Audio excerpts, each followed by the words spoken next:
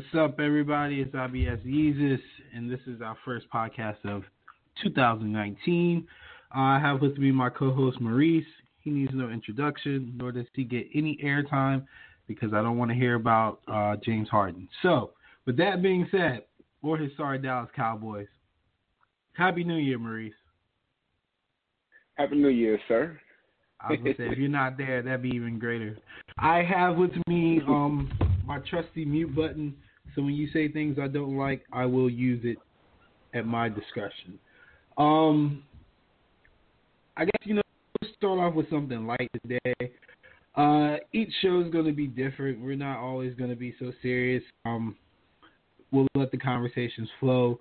I'm thinking about letting callers chime in either the last 15 minutes of the show every week or just have a show where it's just all call-ins. Haven't figured that out yet. But the number one thing on my mind right now is before I kick my wife out the room, she told me that our IRS will be backlogging tax returns. That is devastating news because of the government shutdown. Now, I've never been one to be into politics, but this one kind of hurts me a little bit to the core because I do enjoy my little bit of money. And I had a kid so I could get that tax return boost, so I'm a little disappointed that I can't get that this year on time. You better stop building that wall there, man. You get that wall. I was about to say, I know you got a comment on it, bro. We broke out here. We don't get paid for this. I'm check to check, man. And I work for the state government. They not paying nothing. Sheesh. But I was just like thinking about this though right before the show came on though. In that same breath that I was so disappointed, I was extremely happy because I saw that unlimited pancakes are back at IHOP. So, being the fat kid that I am, I'll accept that. That's a decent trade off. Hey, I don't get. No, you got to do that. You got to do that. All you can eat ribs and chicken fingers and shrimp at Applebee's, man. Nobody worry about no pancakes. When is that? When is that? It's going on now. I don't know. I think it ends like sometime next week. Might be the only time I ever go to Applebee's. All right, that's cool with me. I'm going to have to check that out. I might do that tomorrow. Speaking of tomorrow we got the NFL playoffs. I know you're excited. Your Dallas Cowboys are up. We just saw James Harden lead a crazy comeback last night with the Houston Rockets. So you're on cloud nine, and you're a self-proclaimed Bama fan. So we can start with that. All right, before we even get into the actual matchup, you're not a diehard college football watcher. So give me the casual fan perspective of the college bowls. What is your take on the college bowls? Do they excite you? Which games did you like? Which games do you not like? Elaborate a little bit. I don't know, man. The Final Four has been kind of boring. Well, I'm not going to say boring, but it's been pretty much blowouts both games. Especially the Notre Dame and Clemson game. That game was basically unwatchable. I mean, I expected Clemson to win, but not like that. And the Bama game was a blowout to a certain point. Then Oklahoma kind of made that push to kind of make themselves relevant. But those games weren't really exciting to me. I've been kind of busy last couple of weeks, but I caught that Iowa State and Washington State game. To me, that was the best bowl game so far. It was basically a shootout. Anytime you got Mike Leach on the sideline, it's going to be a pretty entertaining game. He's very unpredictable when it comes to play calling and just things with college football with him. He's just weird, but he's a very, very good coach. I wish he would get back to a big program. I think the whole what's Craig James' son? That whole situation kind of like ruined him. Yeah. But he's like the architect. Yeah, he's the architect of like the spread offenses in college football, man. So I don't think he gets enough credit that he deserves. But that game was really good. Yeah. I didn't check out many. Let me see. I didn't check out any other games. I seen Virginia Tech lost, which is always funny. Yeah, I haven't really had time to really watch much, man. But the final, the Final Four game and that I checked the Iowa State game out just because I was just laying around the house and I caught it on TV. Yeah, I follow college football obviously for gambling purposes. I'm Conference USA all the way up to the SEC, and honestly, I think a lot of the bowl games were entertaining. I think the issue is that people don't know a lot of these teams that are in these early bowl games. Basically, the bowl games before New Year's, people don't really associate with these teams, so they're like, oh, this sucks. But in actuality, a lot of those games are entertaining and competitive. I think there's a misconception with the general public that if you are a top 4 team, then you're good or you can compete. But in actuality, college football has been a 2-team race all year. It's Bama and Clemson. It's been like that for the last 3 years, you know. And I think I saw somewhere where there's between the 2 teams, they've only lost 4 games. And I think Clemson lost 2 of the 4. And Bama lost to, I recall Bama losing to Georgia and probably losing to Clemson was the other 2. But either way, I think the expectations were too high this year. There is a huge gap between 1-4 and 2-3, and that's why we got these blowouts. Moving forward, though, the most interesting thing about the bowl matchups had to be when the mascots attacked each other, or rather, one mascot attacked and the other one kind of ran for his life. Bevo, honestly, I don't know how they pronounce it. I don't really care because it's Texas, but why would they bring out a bull, man? Like, it's like sometimes people forget this is a real animal, like a real 1-ton-pound animal. Like, I don't know how much the bull weighs, but it's a big bull, and it's too big for one man to be grabbing him by the horns because he's trying to stump out a pug. I need answers, Maurice. What was your reaction when you saw that video? Yeah, that's another game I saw too, was the Georgia-Texas game. Shout out to Jay Holler. But yeah, I just thought that was weird. But you know how Texas is, man. They different down there, and the simple fact that it was actually people out there trying to protect the dog instead of protecting themselves, that really kind of threw me too. Because as soon as I seen that bull charge, I don't care who the mascot, I don't care who's there. I'm worried about myself first. So that was pretty funny, kind of entertaining. I just didn't understand why, they kind of, jumped in front of the dog and tried to, kind of protect him instead of trying to protect themselves.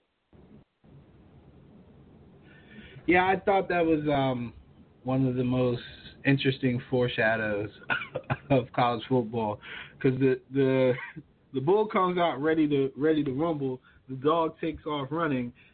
And Texas pretty much punched Georgia in the mouth, and Georgia's a mess. And we could touch on that for a second, because I know, again, you don't really follow the college game as close as others. I'm not a big high school follower, but I do know Justin Fields. I do know what the expectations were for Mr. Fields, and I don't understand how you could lose somebody like that and just brush it off. Do you think that Justin Fields going to Ohio State is a bigger issue for the Georgia program than they're making it out to be? Well, how long is what is Fromm? Is he? Fromm he should be a junior next year. This is his second year. He was a true freshman last year. And he's coming back, right? We don't know. I haven't heard him declare. I don't see why he would declare. I don't think his stock is as high as Haskins and the rest, but it is a very, very weak quarterback class. So if he did declare, I wouldn't be totally shocked. He might not get any higher than what he is right now. Yeah, because from what I'm hearing, Fromm had a pretty good season this year. I mean, he didn't do too well in the bowl game, but I think he played well enough. If he comes back, then I don't see what the issue would be with Fields. Like you said, I don't really follow too much high school football, so I'm not sure. I mean, I'm hearing that Fields is pretty good, but no, he's pretty incredible. So how long has Fields been there? Fields just got there this year. He was just highly recruited. It was pretty intense.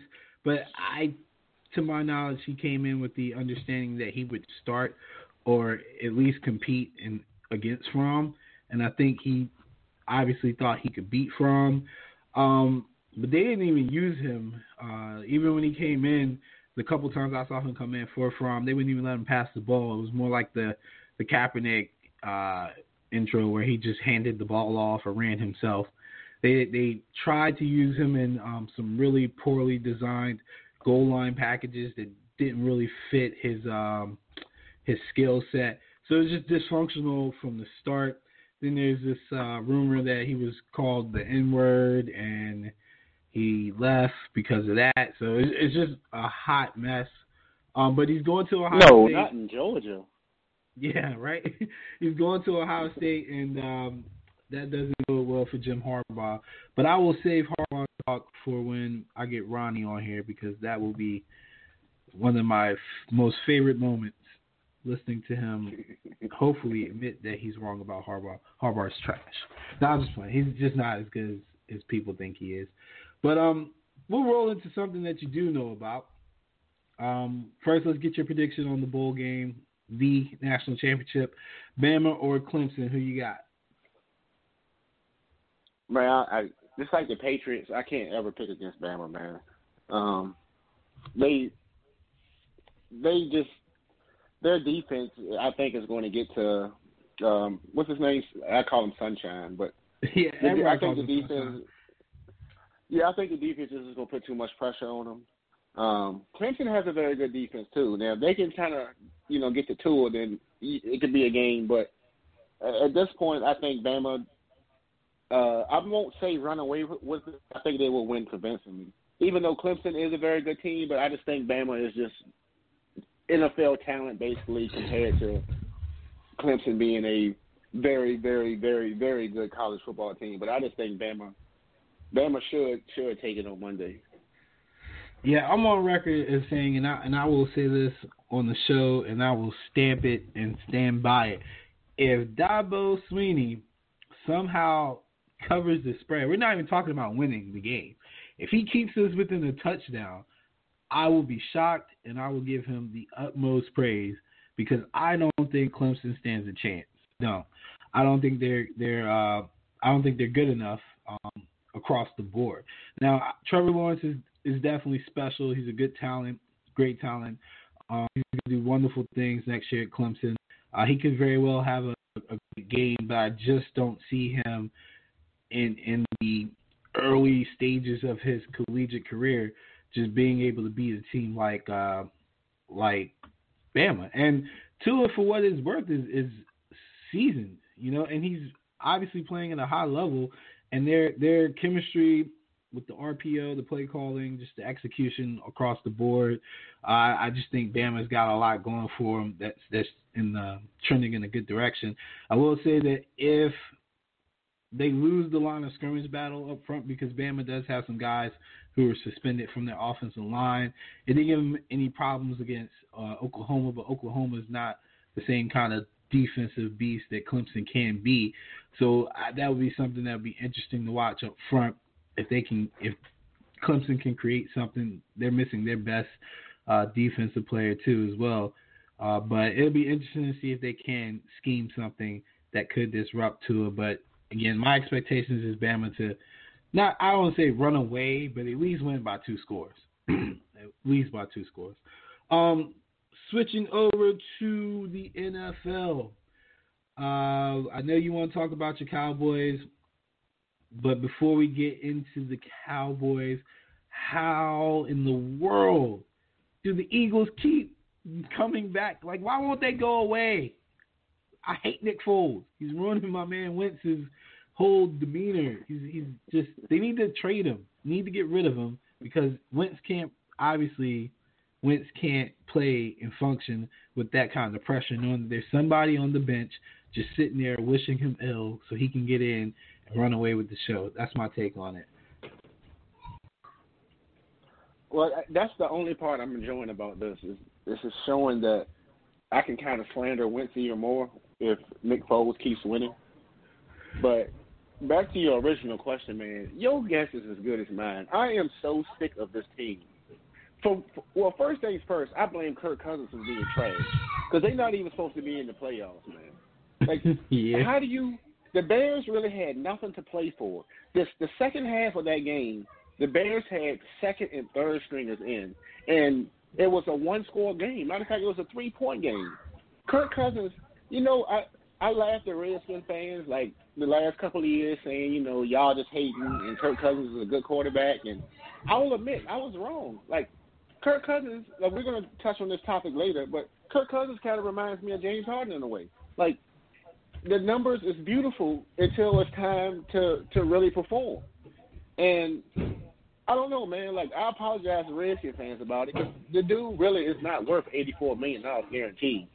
But Philly, man, they got like this grit, and anytime you have a defense, well, I won't say a defense, because that defense was kind of suspect this year, especially the back end. But if you can control both line of scrimmages like they normally do, the defensive line and the offensive line, you can win a lot of games.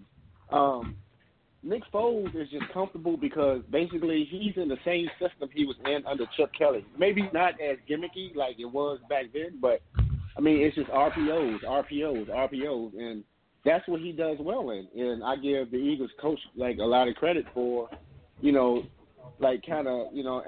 to what Foles is good at, and it's actually working.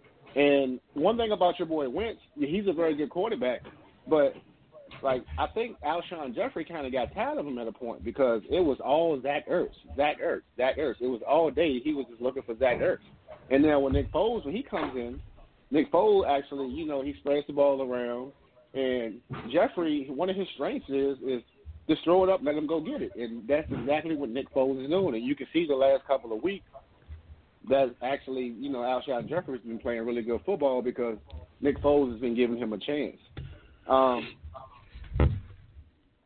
They play the Bears, though, and this is where I think maybe, it's going to come to an end because when you go to Soldier Field, it's going to be cold, it's going to be gritty. That defense is going to be ready, and I'm just not sure if they're going to be able to beat the Bears. Yeah, I'm not sure how I want to call that game either. NFL lines are so tricky from a gambling perspective, but I do like the idea that Nagy and Peterson are from the same coaching tree. I think that's a storyline that hasn't been touched on. So it's not like either man is going to not understand the fundamentals of the offensive scheme, which could make for a very challenging scenario when it comes to play calling. So Nick Foles is definitely more comfortable in the system than Wentz is to some degrees, and I think that's because Foles will get rid of the ball quickly. I mean, you touched on one of the aspects. He's also not afraid to just throw it up and let his receivers try to make a catch for it. Wentz does that too, but he just does it across the middle of the field in between like three people. So Foles is very good at identifying the one-on-ones and allowing Alshon to do what he does best, and that's win the one-on-one. So I think that's just an interesting storyline how that's going to play out. I said on our show yesterday when we did the NFL podcast, I said that I thought it was important for the Eagles to establish their defense on first down so they can get the Bears in a situation where they have to pass. And that, I think, plays into the strength of the Philadelphia Eagles, and that would be their pass rush. So, interesting game for sure. But out of all the playoff games for the first round, which one are you most interested in seeing? And I'm going to assume it's the Cowboys game. Yeah, but it's not just because I'm a Cowboys fan. I think these two teams are like, I won't say mirror images of each other, but they are very similar. You got both teams that can run the football. I kind of give the edge to Dallas there. But then you got two quarterbacks who are kind of similar, but, I mean, obviously Russell Wilson, I'm taking Russell Wilson over that. Two really good defenses. I really just think they're mirror images of each other. I'm excited to see this game because I'm really thinking this could be one of those games where it comes down to who has the ball last or who makes a play in the fourth quarter. I'm really not excited about this game. I'm more nervous than anything because this is definitely a matchup that Dallas got that could probably hurt them more than help them.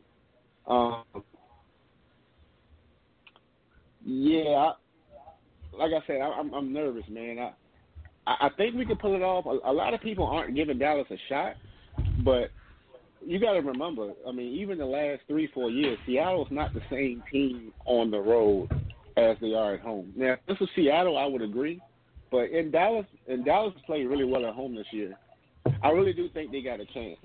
Kind of similar to what you were saying about the Eagles, I think the Cowboys got to, play well on first down, on defense, kind of get them, 3rd and 7 or longer. And, Russell can still make that play, but I like our chances getting to the quarterback if we can, make them pass. Yeah, it's a game that I think my friend Jeff summed it up best, is that basically the teams are mirror images of one another. It's just the Seahawks kind of do what Dallas does better. I will say that the emergence of Lockett and the health of Baldwin will greatly help the Seahawks offense.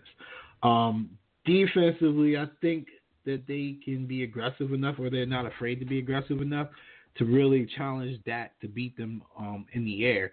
I would think that the emphasis would be on stopping Zeke, and I think that the Cowboys' knack for not converting 3rd and longs is very well known at this point. Also, their red zone woes on offense as well.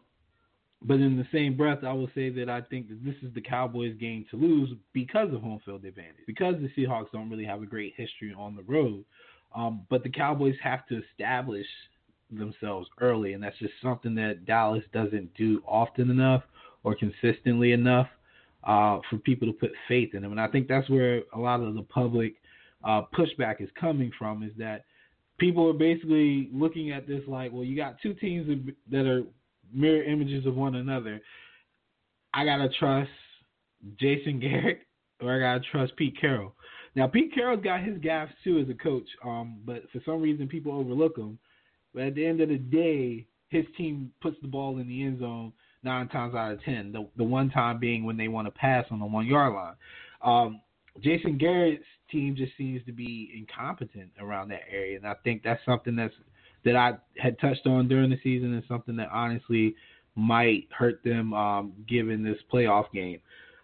You also said something that was pretty funny as well when you said that it's going to come down to who's going to make plays in the fourth quarter, and the first thing that popped in my head was, well, I would definitely trust Russell Wilson to do that over Dak Prescott, but this could be Dak's turning point. This really could be Dak's turning point, and I think a lot is riding on this one game. Jason Garrett's future not necessarily being in question, but how long of a leash he's going to have next year.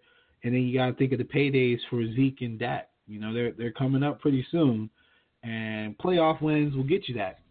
Amari Cooper, due for another contract himself, playoff wins will get you a boost. So they've got plenty of motivation. It's just a matter of executing, and I think that'll be something that will be apparent early. You know, if their minds are really in the game, if the coaches' minds are really in the game. Colts are playing the Texans, and the Ravens are playing the Chargers. Of those two games, which one would you be most interested in watching, and why?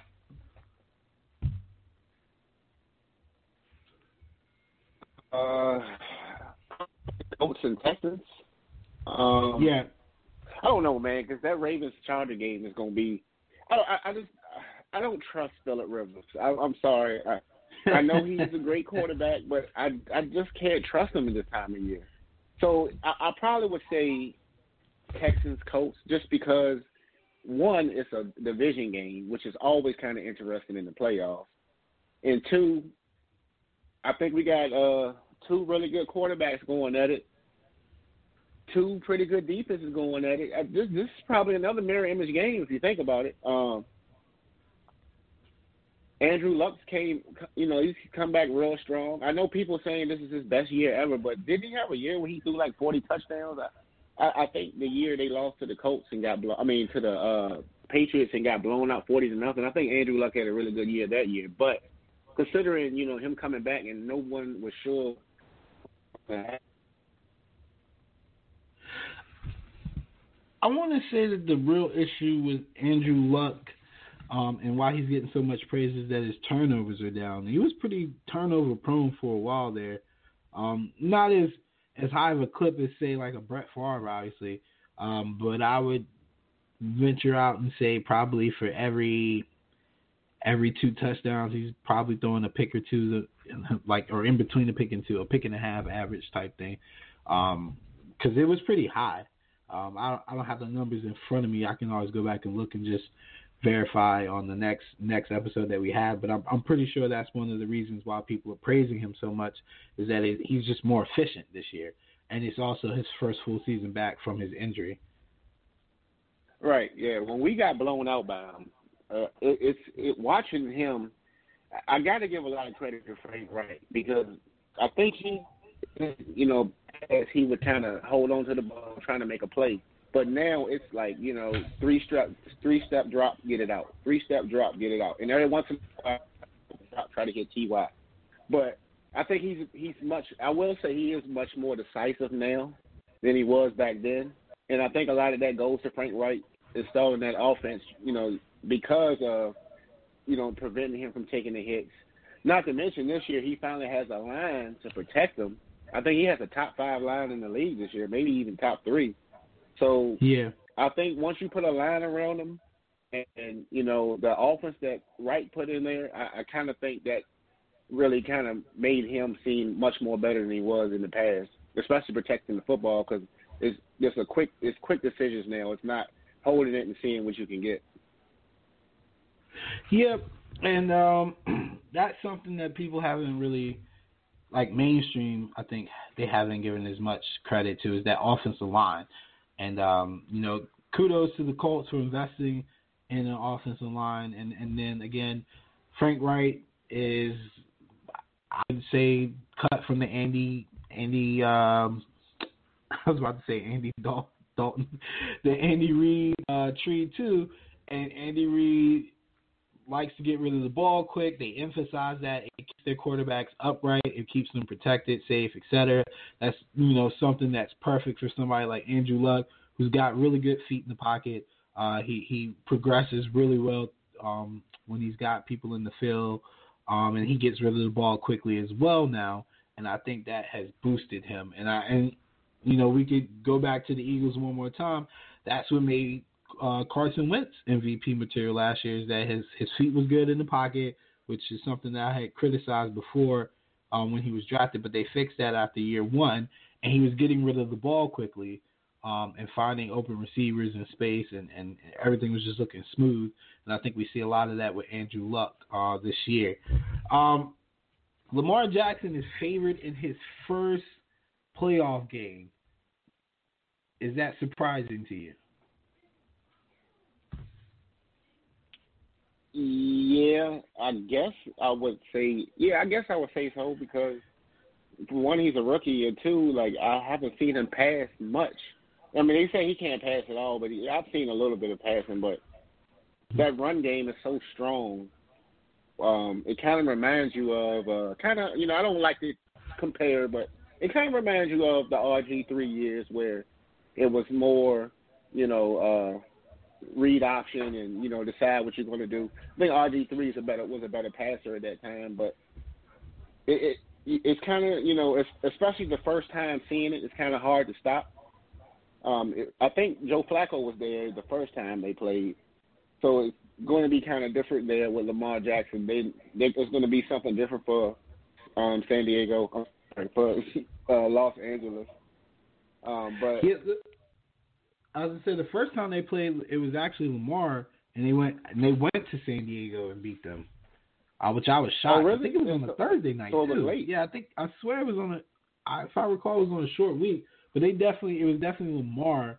And it's funny that you said it reminds you of RG3 because the Ringer did a article on it, and I didn't read it all the way through because I will openly admit I don't like the Ringer just because I'm jealous because they have access to things that I don't have access to, and they really do make really good informative articles.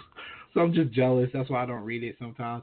But I do skim, and I was looking at their write-up, and their write-up was super eye-opening.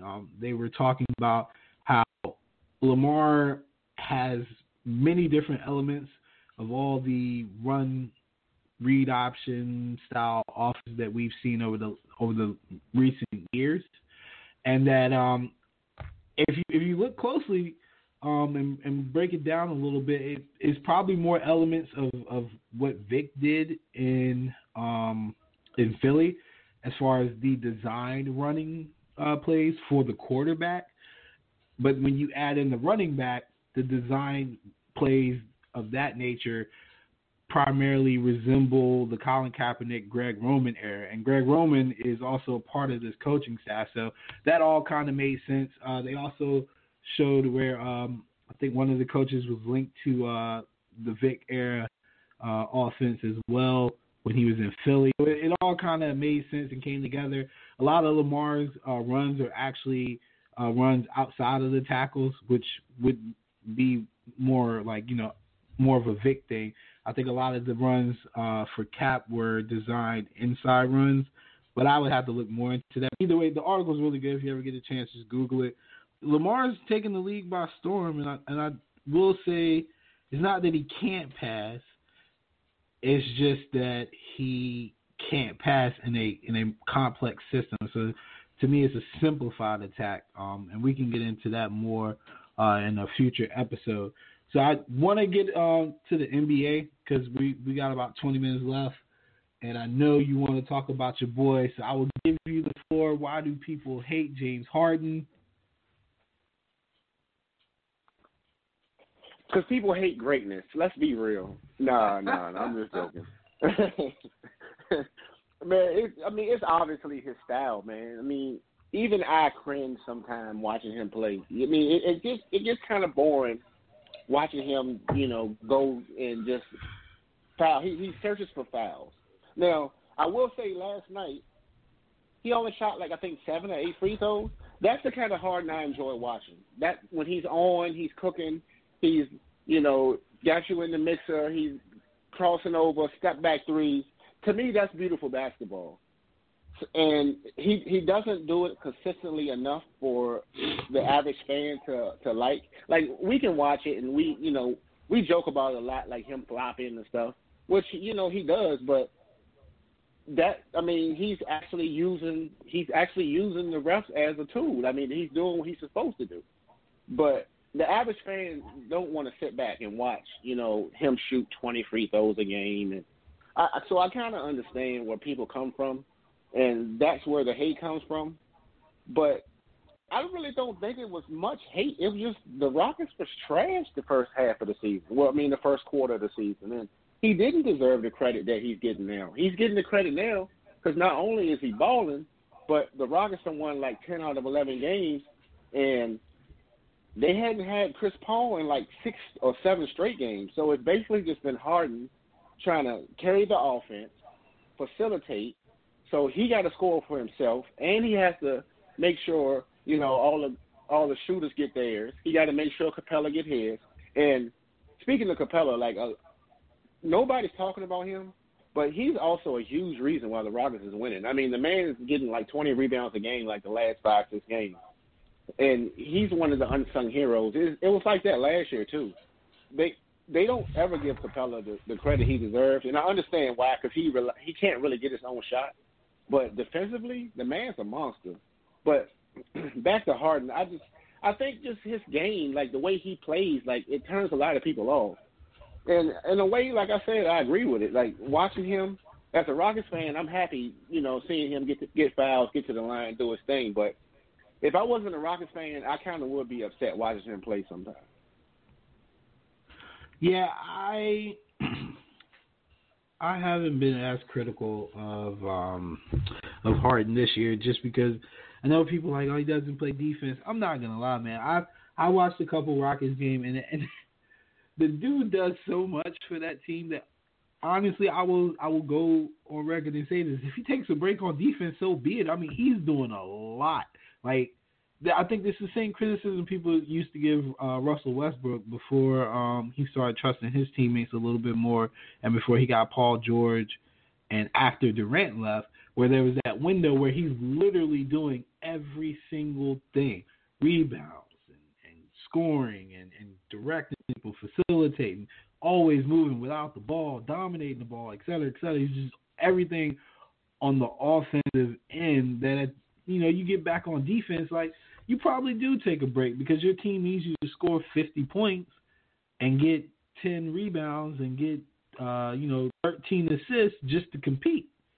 And the way Harden plays is very annoying, but in the same breath, it's not his fault. The refs are calling it, and NBA officiating is at an all-time low.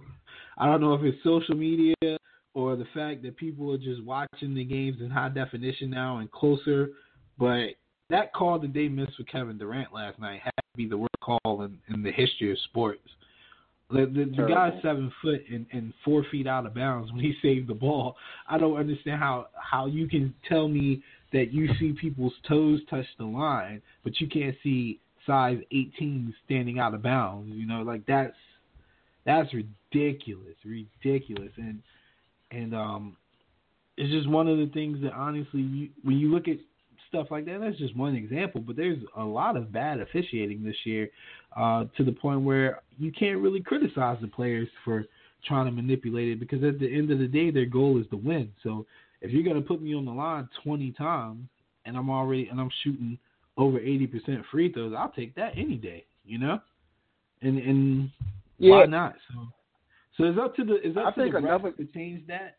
And what we see in come playoffs, he doesn't get that kind of love and the style changes, and that might be why we make jokes about playoff Harden because he's not getting those calls. You just touched on what I'm just about to say. Yeah, I think another turnoff too, and I'll be the first to admit, is he's not the same guy in the playoffs than as he is in the regular season. He's gotten a little better, I'd say. Like last couple of years, he's had games where he was off. But to me, if you a shooter, like Kobe will tell you, if you a shooter, you need to shoot. I don't mind you going out there going 4 for 18. You getting your shots up. To me, the Harden that upsets me is when he just basically don't shoot. He just, he's so nonchalant, lackadaisical. He doesn't want to shoot. And to me, that's what really pisses me off. That game against the Spurs, like I was telling Ben Garcia on the page, I will never forgive him for that game until he gets us a ring. Just because the man literally gave up on his team. He really just, flat out, I have no other way to put it. He gave up.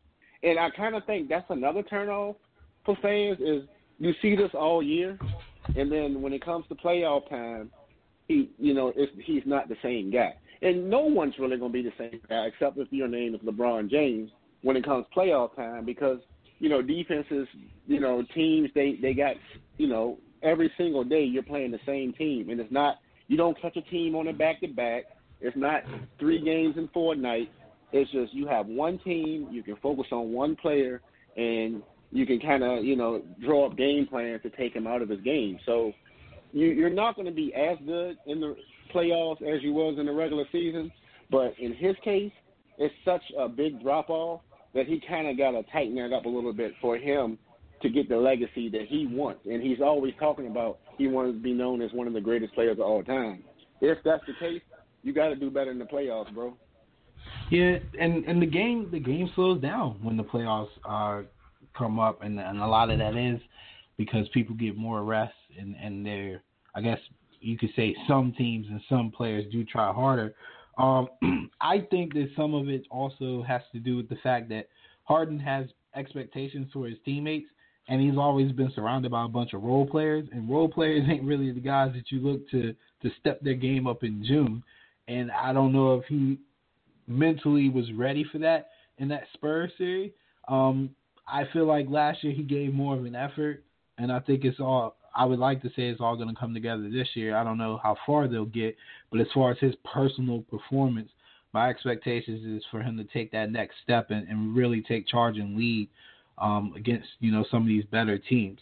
The NBA is heating up though. It's a lot of good action early in the season, and we don't know if the Warriors are really playing down to people or if this is really what we're going to get from them. And it's refreshing to see them struggle a little. What is the biggest surprise outside of the Warriors' struggles to you this season? Probably Denver. Them being first in the West right now is really surprising. I thought they would be a playoff team, but they're playing really, really good basketball right now, man. Jokic, or however you say his name, he Joker. Probably, I'm trying to think. I don't want to overstep, but he's probably the best center in the league this year, man. I can't think of anybody that's playing better at that position. Just because he's just so different than your average center. The man can come out there and get you 20 points, 20 rebounds, but at the same time get you, 10 assists, some blocks.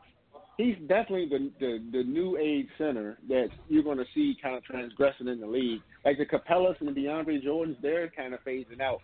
And, the Jokers, those are the new guys that you're going to see coming in. And Denver is so deep, man, if you think about it. They got a rookie right now that hasn't even played. What's the guy? Why am I drawing a blank? What's the rookie name that played 1 year, but he got hurt in college? I think he played for Purdue or somebody like that. But anyway, don't give me lying. It'll come to me once the show's over, but they're so deep, man. They can go 9-10 deep, and they might be a force to reckon with in the playoffs. I don't think they're going to end up with the 1 seed. I think Golden State probably, we was just talking about how you think they're struggling, but let's be real. At the end of the day, in June, you're going to see Golden State against, I don't know who, maybe Toronto, Boston. I don't think Philly's got the talent, but we was talking about it on the page today. They're already kind of falling back. This is because of Jimmy Butler. He's coming and he's trying to, make some demands or whatever. But I think either it's going to be Golden State versus Toronto. That's my prediction. But I do think Denver can get a top 3 seed, and if that's the case, they got a good chance of going to the Western Conference Finals. Yeah, and the player you were talking about was Michael Porter Jr., and it's funny because if you had said Mizzou, I would have known, but I thought Michael Porter went to Sacramento because everybody goes to Sacramento, but Bagley's on Sacramento. But, it was Missouri that he played at, and, he hurt his back, I think, and that's why he was out. I knew it was one of those yellow and black teams. Yeah, I always think Denver's a hard place to play at during the regular season because a lot of times, especially on back-to-backs, you go to that high altitude, it really pulls people's legs out from under them. But it's funny to me that you say Jokic is considered the evolution of the position now, because it's funny that people complain that guys like DeAndre and Capella don't got no touch, don't got no post move, can't really do anything but put back dunks. And then they complain that guys like Jokic and Embiid don't play in the post enough, and all they do is shoot jumpers. So it's you're never gonna satisfy these people, man. Heck, they would probably say the same thing about Shaq if Shaq played in this era and only dunked on people. But Shaq obviously had better footwork and some touch, but they'd be like, oh, he can't shoot free throws, he's trash. There's always gonna be some complaint to somebody's game. My apologies. In the NBA. Yeah, but it's funny that I always think about that when I think of NBA fans. That's why they get on my nerves. They don't ever appreciate greatness. And right. I'm not saying Capella is great because I don't appreciate Capella at all. But those 25 rebounds he gets do help, though. They really do. They do help because it's funny that I notice when he isn't getting rebounds.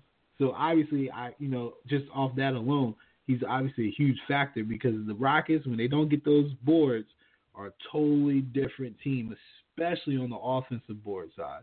And that's something that he's really good at, and that's an unappreciated asset in today's game. With the amount of volume that people shoot from, you would think that offensive rebounds would be emphasized more. So Capella's definitely got a nose for that. Let's see. I had something else. We're almost running out of time, and I want to keep the show within an hour. So let's do your live reaction to the Floyd Mayweather New Year's Eve extravaganza fight. All right, well, first of all, let me just take it back and apologize to Embiid for saying Joker's the best center in the league.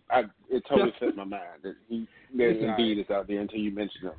But we really going to talk about this, man. That Floyd fight, I still haven't even watched all of it, man. It's a joke. Now, I can't blame him for going out there and making this $9 million for a round, but I don't know, man. If he wants to be known as the greatest ever, like stuff like this to me, just my opinion, I think it's tarnishing his legacy, man. He's going out there now and boxing kickboxers. Like the dude couldn't even. I think the dude that he beat was like a young kid that's a kickboxer, and it was so sad because I seen at the end when he was kind of crying that he lost to Mayweather. It just seemed like a whole like a joke to me, man. Like I couldn't even take it serious. Like. And he thought I'd be walking around talking about 52-0 or 51-0 or whatever. That I can't even consider that a boxing match, man. Like, if you want to fight, come back and fight one of these. I'm not gonna say young guys because I think the young guys will take them to the woodshed now. But come and get one of these lesser guys in your weight class and fight them instead of going to Japan or wherever he was at fighting like these kickboxers, man. I can't take him serious no more. And I'm a Floyd guy, like. When people hated on him running and ducking, like that's what you're supposed to do. You're supposed to not get hit and hit. That's the object of boxing. You don't want to end up, not being able to join your money when it's all said and done. But now I'm kind of getting I'm kind of getting sick of him like I am of Adrian Broner. Like both of them are kind of getting on my nerves just seeing them pop up in the news for dumb stuff. Yeah, I always say that Floyd Mayweather's career ended for me after the second Pacquiao fight. I refuse to acknowledge the Andre Berto fight, and I refuse to acknowledge any of these exhibitions. I don't think they should count for his record. I know I was very angry that people were trying to count the Conor McGregor fight, but why would you cry? Like, dude, this is Floyd Mayweather. He's got 20 pounds on you, and he's been boxing since he was like 3 years old. Like, you might kickbox, and you might do mixed martial arts and all this and that, and every fighting discipline is different.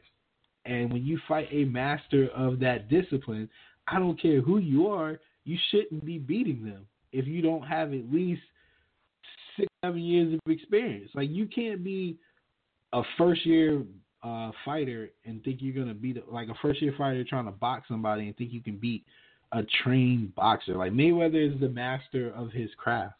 I mean, I guess the equivalent could be Silva. Silva could get anybody. He could get. I know him and Roy Jones had jokingly talked about fighting each other. He could get Roy Jones in the ring, and he would dominate Roy Jones in the octagon. Roy Jones gets him in a boxing ring before he started, getting knocked out left and right. He probably would have took him to the woodshed too. So I don't understand why people are so upset about that when they fight these guys. But $9 million for 2 minutes of work, I can't even comprehend that much money, man. I can't comprehend. I can't be mad because I didn't even pay for it, and it took me all but like the time it took me to brush my teeth to actually watch the whole fight. So I'm not mad at all. So what I am mad about is people try to act like that this is some boost to his legacy. Like, heck no, there's a reason why that man went to Japan and fought somebody in the middle of the night. So let's not get it twisted. He's not touching any of these young bucks right now, and that's fine. I mean, dude's gonna keep calling him out because his name draws people's attention, but he don't need to actually box anymore. So for the last segment, I had this like 2 weeks ago, and then we never got around to the show because we tried to do the show and then the blog talk cut out. So the last segment is Would You Rather, and it's going to be 4 questions, and I'm going to have you answer them for my entertainment, okay? So, Maurice, would you rather argue that Dez caught it or James Harden plays defense? Oh, Dez caught it. I mean, Dez did catch it. So that's facts versus a myth. Harden doesn't play defense. I know that. But by the rule, he didn't catch it. I'm just putting it out there. He did the same thing. Did you watch the Eagles last week? And I think it wasn't Tate, it was Aguilar. Caught a touchdown, and the ball bounced up, and he that's the same thing Dez did. Now, I know they changed the rules, but I'm just saying Dez caught it. If we're going by today's rules, then I'm telling you Dez caught it. All right. And he'll still be a Cowboy right now. If they had gave him that touchdown, he'd still be a Cowboy right now. Would you rather play for Jason Garrett or work for Jerry Jones directly? Oh, wow. What type of work am I doing for Jerry Jones, first of all? You like the GM. As if he would allow that, but you're like the GM. And you're not his son. You're just a random guy. I'll probably play for Garrett, man. Because I think Garrett gets a lot of now, don't get me wrong. He's not the greatest coach.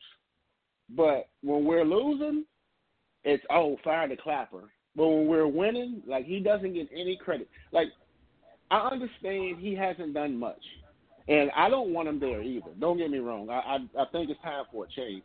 But you got to give him credit when he deserves it. I mean, he's won the division title 2 out of the last 3 years. So I think Garrett is he's a player's coach. Like, he's one of I think players enjoy playing for him. I just don't think he's a good game manager. Yeah, I haven't heard anybody say anything bad about him in relation to Ronnie touched on this yesterday or maybe in the chat, but it was hilarious when he brought up the fact that Hugh Jackson has no support from anybody from the Browns organization, not one player or one assistant coach, anybody associated with his time in Cleveland has said anything positive about him or came to his defense with the whole Baker Mayfield fiasco. But as much as we do criticize Jason Garrett for being a clapper and just being a terrible game manager and just overall coach, he doesn't get anything negative said about him from players or people that have worked with the Cowboys organization. So not many people have anything bad to say about Jerry Jones either. Like, he'll go to bat for you if you're his guy. I mean, he still owes the league $2 million for Zeke, so I won't diss him that hard. Would you rather argue that the Earth is flat or argue that the moon landing is fake?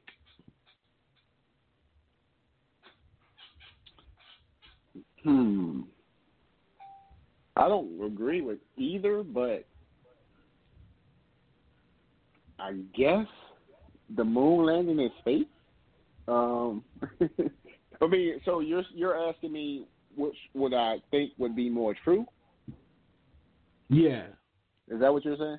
Yeah, basically, what would you believe in more, or what would you rather believe in? I guess I would believe that somebody landed on the moon before I would believe the Earth is flat, I guess. This is just weird because only weird people believe either one of these two things. Yeah, that's why I asked it. But it came up. It's an NBA thing. It came up apparently because NBA cats are definitely weird. They got video evidence, which doesn't necessarily mean anything, but if I'm an American and I'm supposed to stand by my American standards, I'm going to believe that Neil Armstrong landed on the moon. So I guess I'm going to go with that. All right, and then last, would you rather set your fantasy lineup, or no, actually, I'll reword it. Would you rather have Stephen A. Smith draft your fantasy lineup, or have the auto draft do it? The auto draft, man. No doubt. That's not even a question. Stephen A. will be picking players that played. Stephen A. probably will pick Cap. His knowledge when it comes to especially football, he's terrible at football. I remember we watched we were talking about a segment on First Take where he was saying Hunter Henry and guys that won't even on the field. He naming those guys to be impact players of the game. So Stephen A. football knowledge is so bad. At least the auto draft is going to kind of get you what you need. Stephen A. will probably have you in last place by the third or fourth week of the season, just because he don't have any idea about what goes on the football field. He really don't know basketball either, but he's a little bit better. Yeah, I mean, I question his overall sports knowledge too. I think he just gets by yelling. He's just the loudest person in the room, so you just kind of let him talk or think or would assume that he knows what he's talking about because he believes in it so much.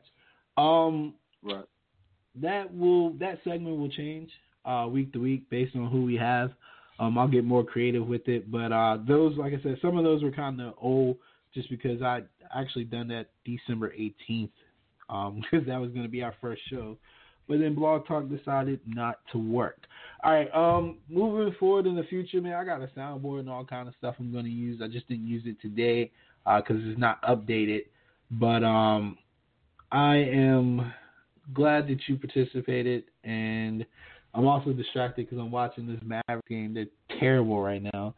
But we'll get into hey, you know what's crazy? I'm watching it right now too, and I was thinking 5 minutes ago I was watching. I was like, "Damn, Luka balling," and then I look back at the score again, and they down by 20.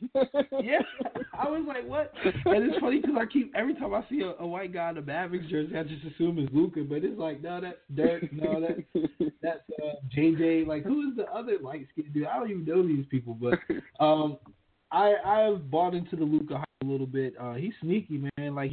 He had a sneaky 13. I don't look like he's done anything. And then I look at the stat line, and he's got points and rebounds and stuff. I'm like, dang. So he's definitely one of the brighter spots in the NBA. And I'm without a doubt sure that the Atlanta Hawks are going to regret getting Trae Young instead of keeping Luka. But we'll see how that plays out in the future. There's still plenty of time for these guys to develop. NBA is definitely something that you want to be patient with some of these guys, but Luka's showing great promise early on. We will be back next week. I'm not sure if we'll do Tuesday or Thursday. We'll figure it out. We'll post it in the group. But this is the first episode, and we're going to be week to week. So hope you guys continue to tune in. Maurice, you got something you can close out to? You the co-host. You can say something. All I want to say is John Washington, run them pockets. Oh my God! Finals, yeah. Rockets, here we come. So I'm in the. Let me put a classified out for a new co-host. You guys you're not making the Western Conference Finals, man. It's just no way. No way. First of all, there's no way Chris Paul's going to stay healthy enough for that. Second of all, there's no way that James Harden can continue to just – I mean, that would be a LeBron-like effort for him to literally carry the Rockets through the playoffs and the Western Conference Finals. Presumably without Chris Paul at least one series, because it's gonna happen. Well, I don't think he can do it. It all hinges on Chris Paul's health. Obviously, if Chris Paul isn't healthy, then no, I'll even admit we're not going. But I think if we can get Chris Paul back, man, and get him rolling, and if he can stay healthy, but a hamstring is a hamstring. I mean, you don't even have to, you can pull that getting out of bed. So that's all that really matters. Chris Paul's health. If he can't stay healthy, then no. But if he stays healthy, I think the Rockets are gonna get back hot again. We gonna see. This has been Talk to Talk episode 1 with IBS Eases and Maurice, and we're out. All right.